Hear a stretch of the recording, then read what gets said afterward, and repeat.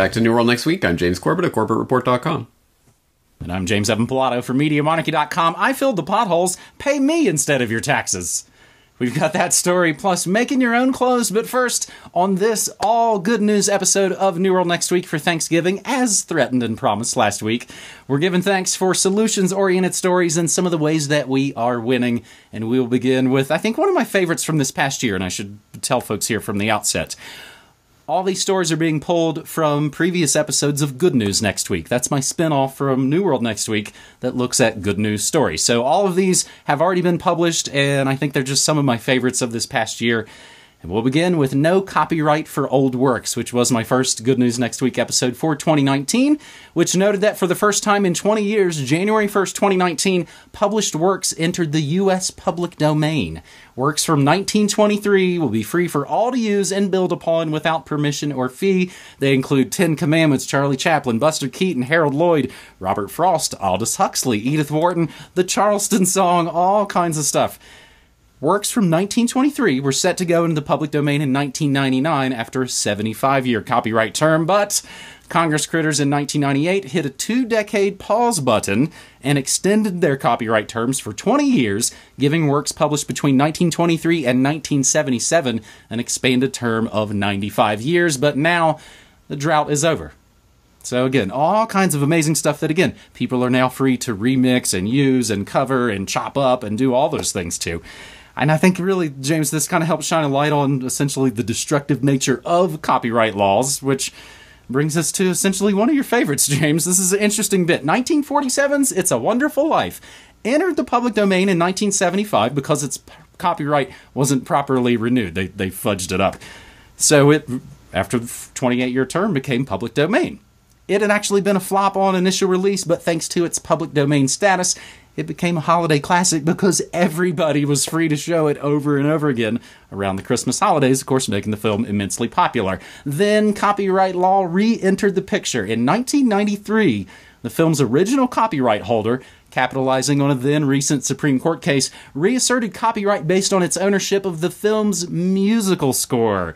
And the short story on which the film was based, the film itself is still in the public domain. It's in just this weird, super complicated mess, James, of essentially people fighting over a story. But I think when it comes down to is, it only became a success because of its public domain status, and now it's kind of been pulled back into parts of copyright. So aside from the Wonderful Life part, James, this is still pretty good news on copyright. It certainly is. And you're right, it exposes the absolute lunacy of intellectual property laws, which are a net drag on the economy and a net detriment to creators. There is more incentive to creators in a system where there is no copyright. And I know that sounds counterintuitive because we've been brought up under the copyright propaganda regime our entire lives to try to unindoctrinate yourself from that. I would wholeheartedly suggest maybe you dip your toe into the waters with my recent podcast on Steal This Podcast, Please, where I talked about intellectual property and the nonsense that it is.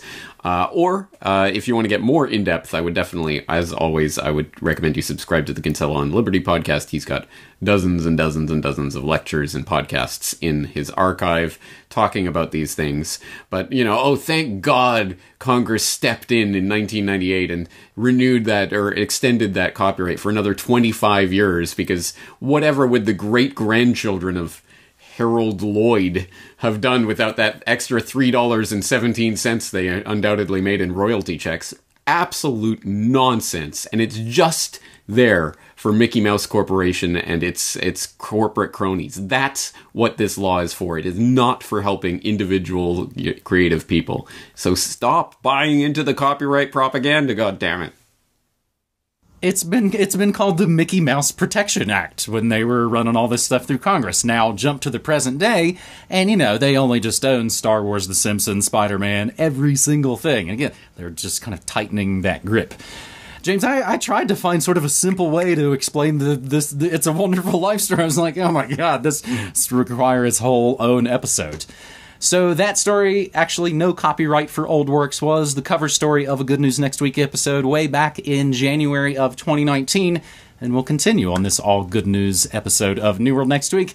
One of my best normie friends, and he's a dear friend I've had for 25 years, He just what about the roads me just a few days ago while I was, of course, texting him taxation is theft memes. As you know, I just keep it the steady background of our friendship. I mean, without the government, who would ignore the potholes? Not this pothead from Nova Scotia. The story from Activist Post and the Mind Unleashed. Canadian man fills potholes, gets pot, coffee, cash from grateful locals. Sometimes, when shiftless bureaucracy prevents crucial government work from getting done, citizens will take matters into their own hands. One Canadian man took it upon himself to fill potholes in his Nova Scotia town, receiving warm support from his neighbors, as well as some material aid as some bud, some fresh brewed coffee, and of course some cash. John McHugh, 22 years old, decided to do the road work after smashing into a massive pothole in his hometown of Stellarton, while out for a drive with his mother. So rather than nagging his city council or writing to local elected politicians, he grabbed his snow shovel, began patching up the craterscape of worn-down roads by himself. This according to CBC News. Setting about to fill the potholes with gravel, he put up a sign that read, "I filled the potholes, pay me instead of your taxes." James, this is another bit of good news that, again, there's always a little more complication, I think, to these good news stories. So there's, I couldn't step outside and tell you the proper thing that should maybe fill a pothole that might be a good thing that lasts, because this story, of course, had the pushback. You don't know what you're doing. You're out there. You're going to make a mess. You're actually putting yourself in danger. But I think it's better than the alternative. Hey, James? Yeah, well, exactly. What is the alternative? Is not, because in our minds, it's the government fills in the potholes. No, the government hires corporations that go and fill in the potholes. I mean, that's how it works anyway. How about cut out the middleman, the government, that's sucking the blood out of everyone and then giving a few drops back here and there? Oh, thank you, government. How could we possibly have done that without you? Oh, from whom all manna flows. For more, another take on this same type of story, people should note we did essentially cover this a couple of years ago on New World Next Week, where we talked about Toronto man builds park stairs for $550 after city gives $65,000 estimate. And we also mentioned a story at that time, anarchists fixing potholes on Portland streets. So this is not an isolated phenomenon. People step up and do the job when the government neglects to do the job. Because, hey, how do you fire the government? Where do I have that power? Where's that switch? Somehow that got left out of this equation. Thanks for reminding me of that. I forgot about that story. And of course, I think the sad conclusion to the Toronto stair story was they made him tear it down, because he made the government look like stooges. And of course, he's not, properly, accredited to do such a thing. Hi. That was a story, well, not a cover story on a Good News Next Week episode, but that was featured in the Good News Next Week episode, getting slightly higher in New Mexico, as they have been updating some of the cannabis laws, or at least attempting to, down here in New Mexico. So finally, on this all good news edition of New World Next Week, this is episode 393, if you're keeping score, for Thanksgiving. And again, we hope everybody is doing really safe and sound out there. It is a crazy time, but I think what we're doing here in what we call, alt media, the truther community, any other sort of outdated term, I think we're trying to learn our way forwards. And we want to do it, we want to do it in a fear-free, kind of loving way. Oh, Pilato, he's such a hippie. Finally, on this good news edition of New World Next Week, MIT, more on that in just a second, working on AI knitting software that will let anyone make their own clothes. The growing popularity of 3D printing has given previously unimaginable powers to makers, enabling them to create everything from cosplay accessories to replacement parts. But even though 3D printing has launched a new world of customized objects, most of us still buy our clothes off the rack. Researchers at MIT working on software that will allow anyone to customize or design their own knitwear, even if they've never picked up a ball of yarn. A team of researchers at MIT's Computer Science and Artificial Intelligence Laboratory, led by computer scientist Alexander Kaspar, released 2 new papers recently describing the software. One's about a system called Inverse Knit that automatically creates patterns from photos of knitted items. The other introduces new design software called CAD-Knit, Computer-Assisted Design, CAD-Knit, that allows people with no knitting or design experience to quickly customize templates, adjusting the size, final shape, and decorative details. The final patterns can be used with a knitting machine, which of course has been available to home knitters for years, and this is where it gets to the sticky wicket part. This can still require a fair amount of technical knowledge in order to design patterns for all of this. I actually did sewing back in high school. I've kind of lost my skills. An amazing Media Monarchy member gifted me a sewing machine last Christmas. It's still in the box. I haven't been able to use it yet. This is kind of complicated, which is actually a point that a Media Monarchy member, Alice, made, who does make her own clothes. She noted in the comments of this, like, you can't just kind of be any geek off the street and make your own clothes. It's kind of, you gotta work at it, like any of these things. You gotta have the gumption. But again, I like to think that a lot of these good news stories aren't about people or events, they're about ideas. Some of the other stories from that same episode: become your own knitting factory, families choose homeschool over vaccination, court rules government must refund millions in red light cameras. So I know anytime, James, a place like MIT is in the story, this becomes not unmitigated good news, but you'd probably like to be able to make your own kiddos' clothes, right? Well, I'm sure they wouldn't like that, because it would turn out to be like Lisa's Florida costume. You know what I'm talking about. But, yeah, no, well, yes, maybe my wife could do that. But yeah, obviously, it would be great if we could go back to a culture where it wasn't so unbelievably strange that people, what, you make your own clothes? What a weird concept.